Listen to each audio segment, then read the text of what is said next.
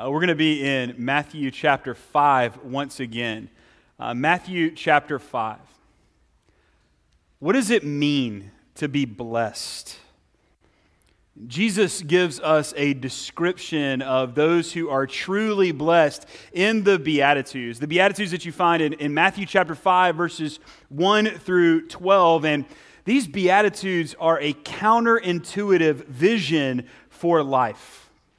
See, Jesus proclaims blessing on not the self-reliant and self-confident and self-righteous, but on the poor in spirit.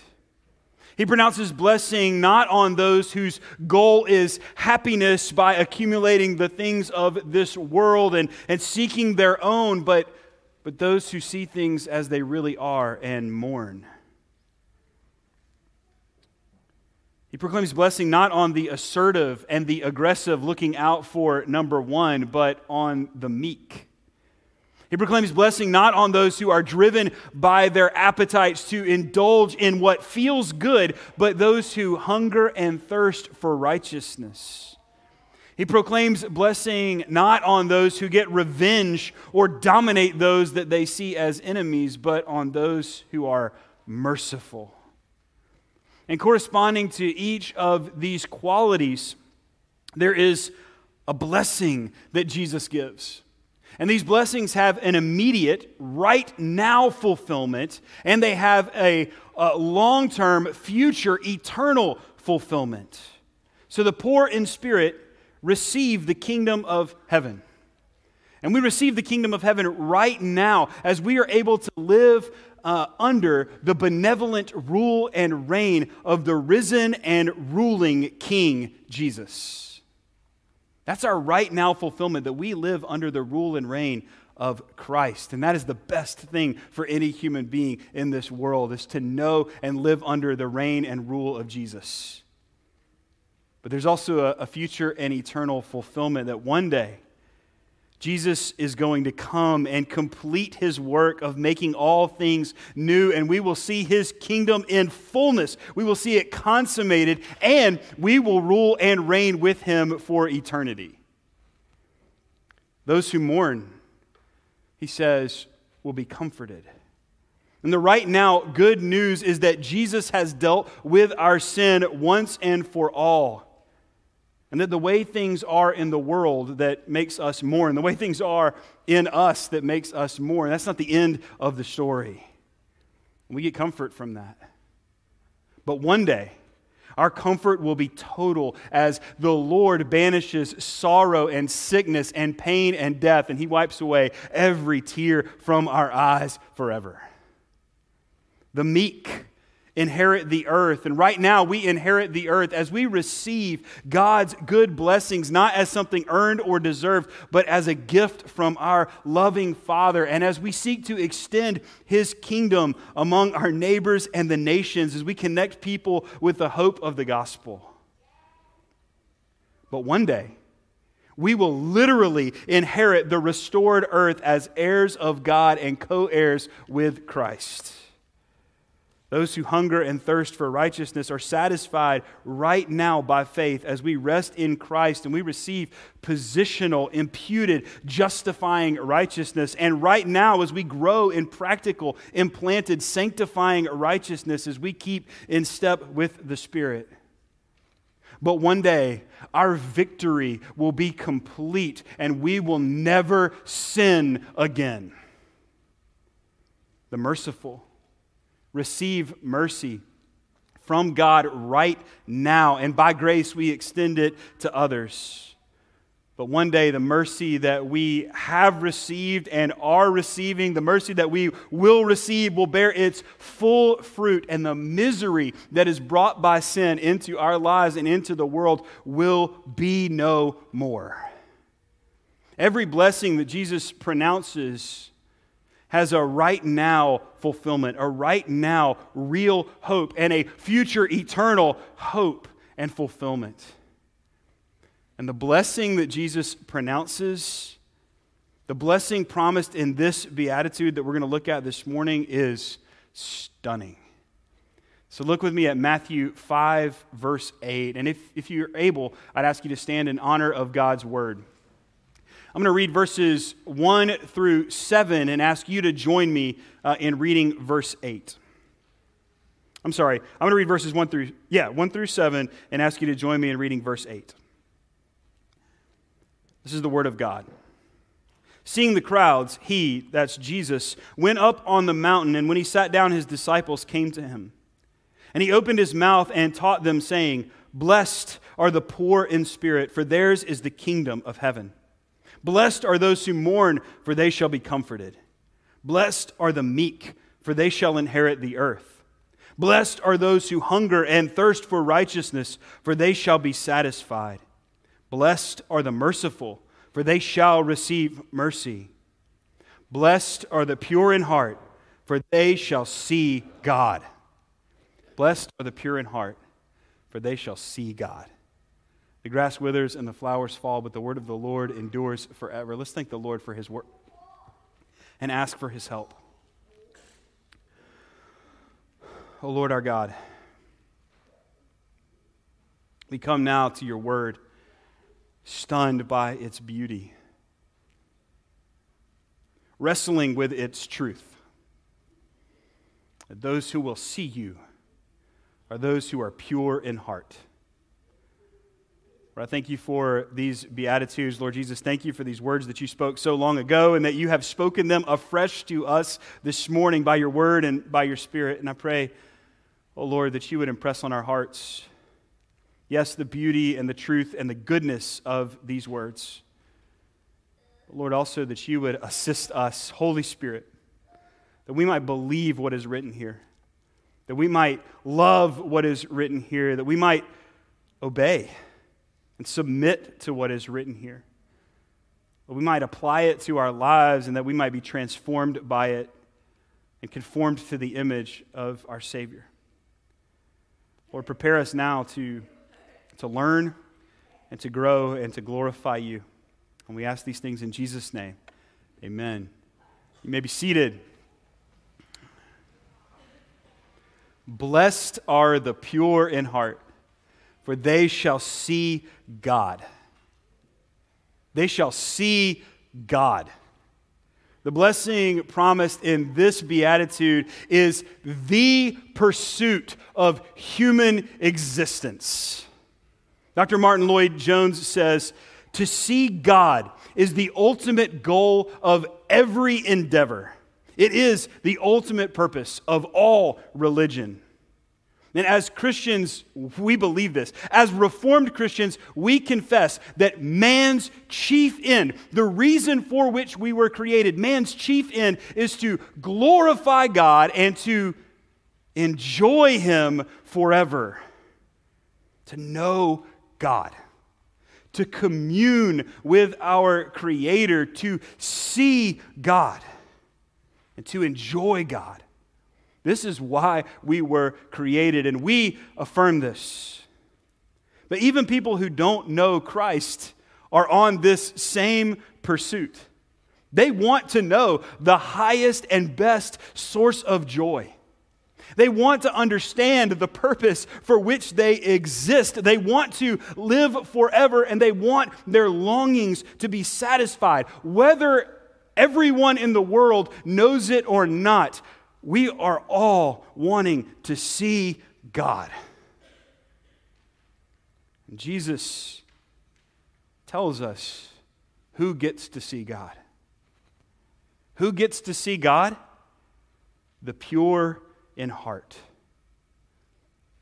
And the psalmist says the same thing in Psalm 24, part of which was our call to worship this morning. He says, who shall ascend the hill of the Lord, and who shall stand in His holy place? In other words, who shall see God?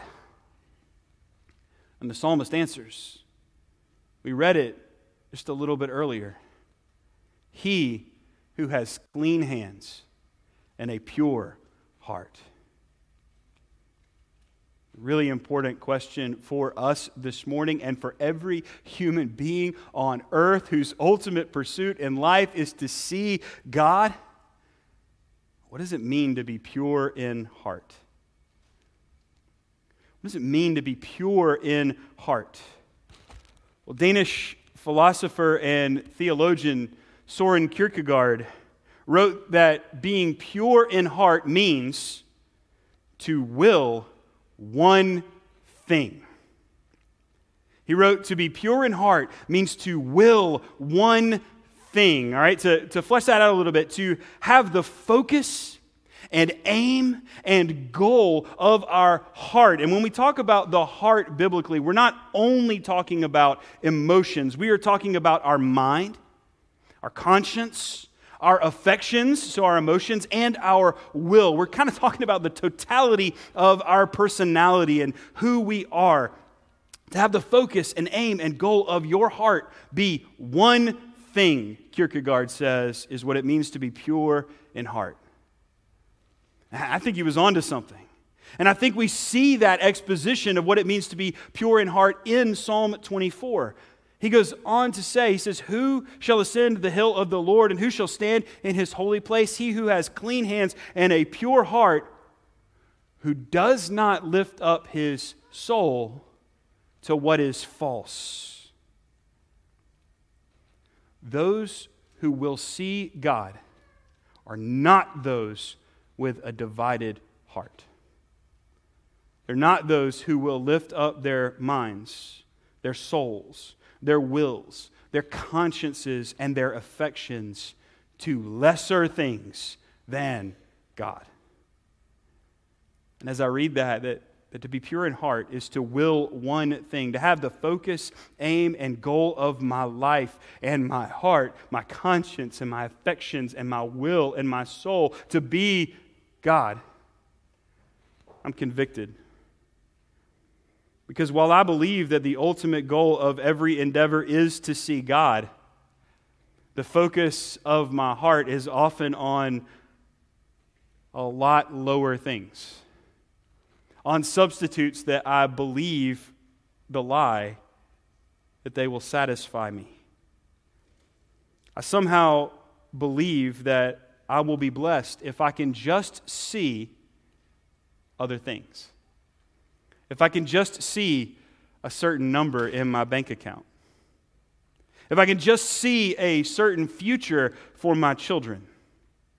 If I can just see a clean bill of health. If I can just see achievement and recognition in my work. If I can just see acceptance and admiration from the in group. If I could see less conflict in my family. If I could just see more time to do what I want to do. If I could just see my team win another championship.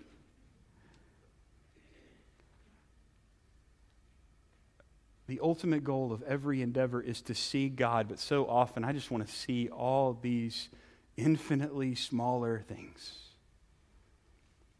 And C.S. Lewis understood this, and he wrote the following. It would seem that our Lord finds our desires not too strong, but too weak. We are half-hearted creatures fooling about with drink and sex and ambition when infinite joy is offered us like an ignorant child who wants to go on making mud pies in a slum because he cannot understand what is meant by an offer of a holiday at the sea. We are far too easily pleased. A pure heart, as Jesus describes it here. A pure heart does not mean a sinless life. And yet, the psalmist says that the one who would ascend the hill of the Lord and stand in his holy place must have clean hands. And he must not lift up his heart to what is false, and he must not swear deceitfully. But if that is the standard for purity of heart, then we have to conclude that no one will see God. Blessed is no one, because no one is pure of heart. But clearly, this is not about someone who has achieved righteousness on his or her own, but someone who has received righteousness as a blessing and free gift from God. Psalm 24, verse 5. He will receive blessing from the Lord and righteousness from the God of his salvation. It's a little bit of a paradox, but the pure in heart are those who know that they don't have pure hearts. The pure in heart are those who know that they don't have clean hands. A.W. Pink wrote, one of the most conclusive evidences that we do possess a pure heart is to be conscious of and burdened with the impurity that still indwells us.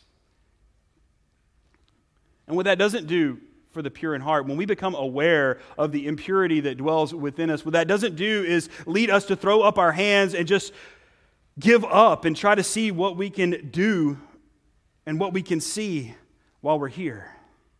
And it doesn't lead the pure in heart to look around and see what we can see while we're here, because we're just here for a little while, so eat, drink, and be merry, for tomorrow we die. And it doesn't lead us to look inward and just try harder and do more to be better.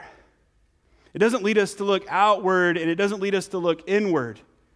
For the pure in heart, the knowledge that we are impure in heart, it leads us to look upward to the Lord, knowing that we will never see God. We will never ascend his holy hill or stand in his holy place unless he makes a way, unless he blesses us with a righteousness that we do not have. We look upward and seek him. And he becomes the focus and the aim and the goal of our hearts. And that's what Psalm 24 says in verse 6. Such is the generation of those who seek him, who seek the face of the God of Jacob. The pure in heart are those who seek God. The pure in heart are those who make God the one thing of their lives. Those who seek God will see God.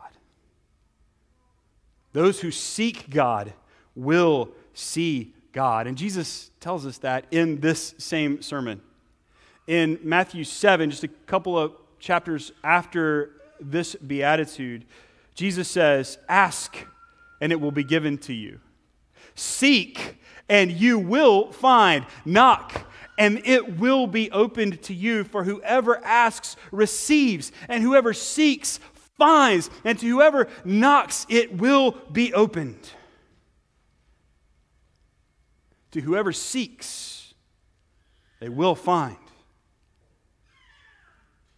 But the scriptures also give us bad news on this count.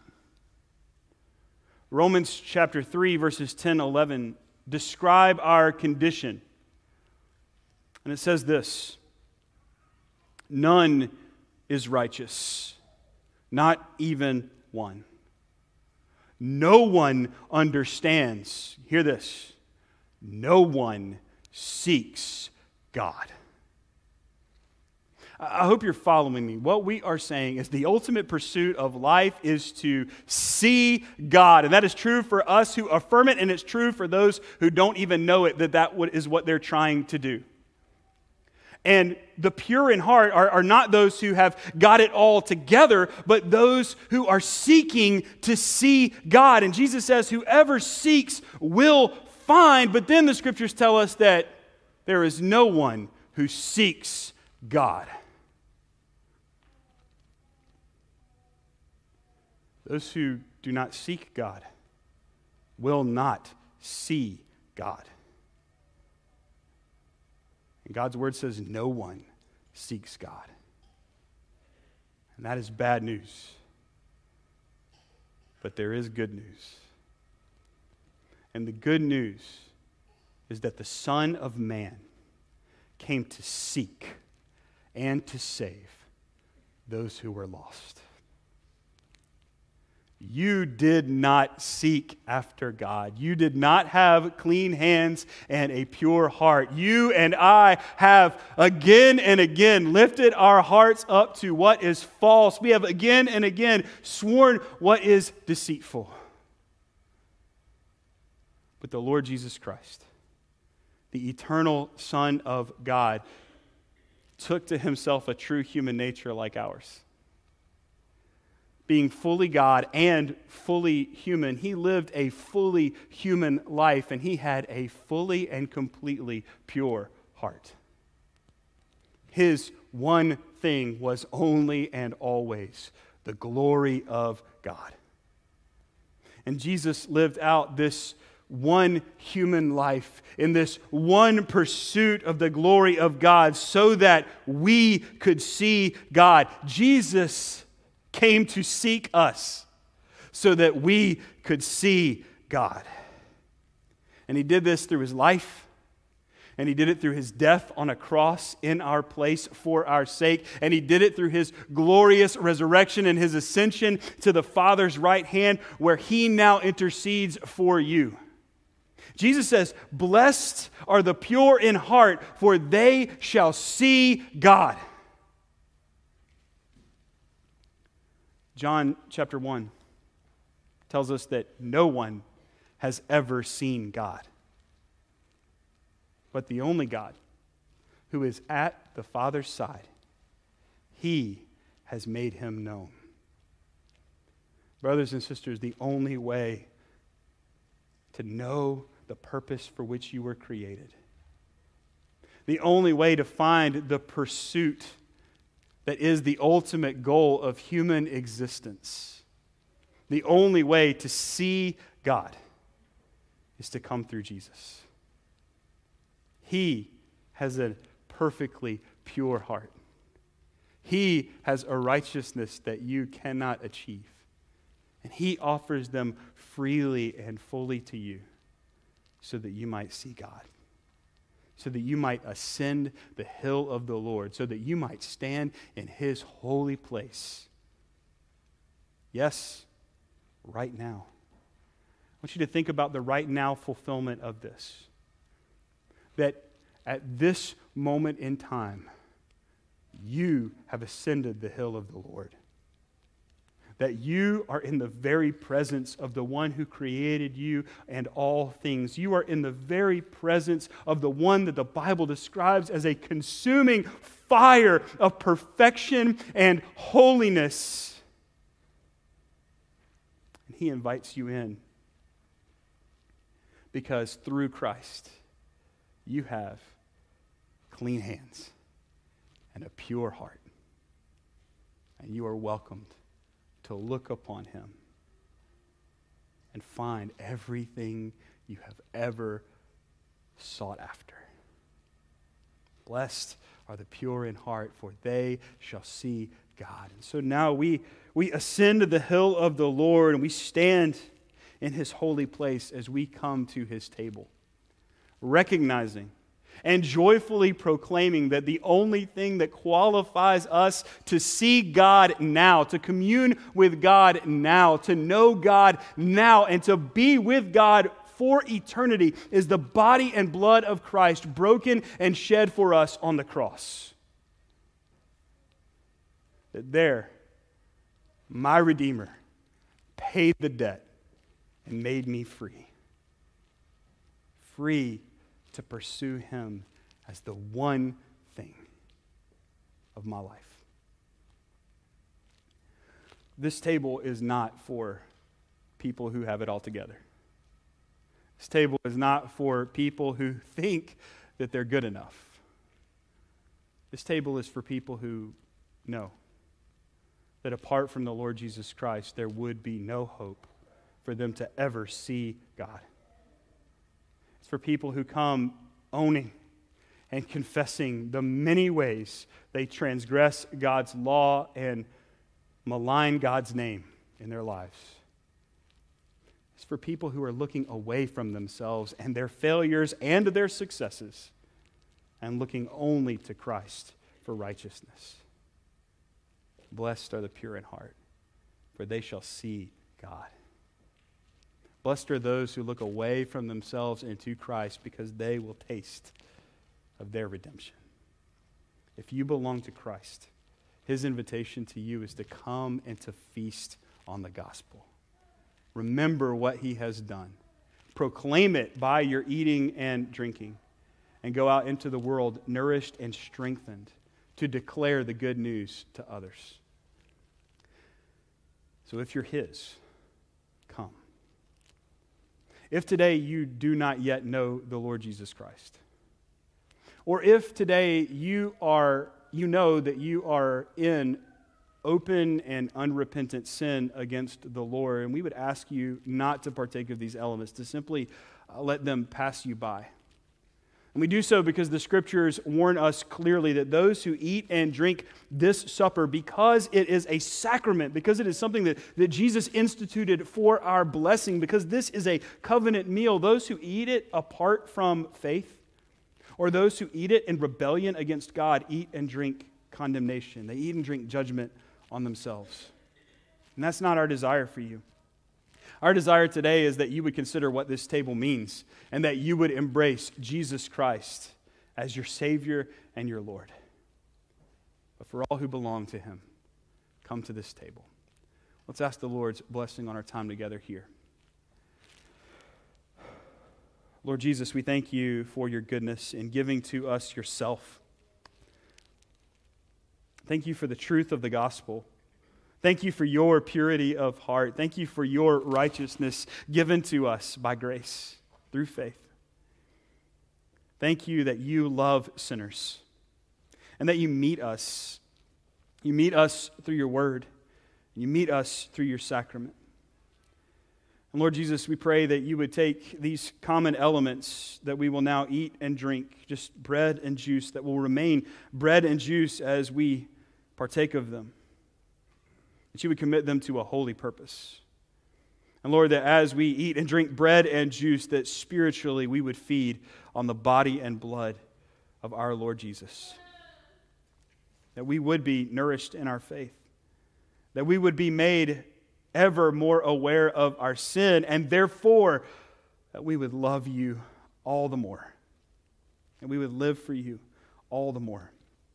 Help us in these moments to taste the bitterness of our sin, to taste the sweetness of our Savior, and to, Lord, get a foretaste of the marriage supper of the Lamb and the celebration that is to come when the pure in heart will see God.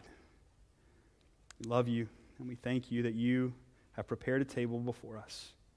Bless it to us now, we ask in Jesus' name. Amen.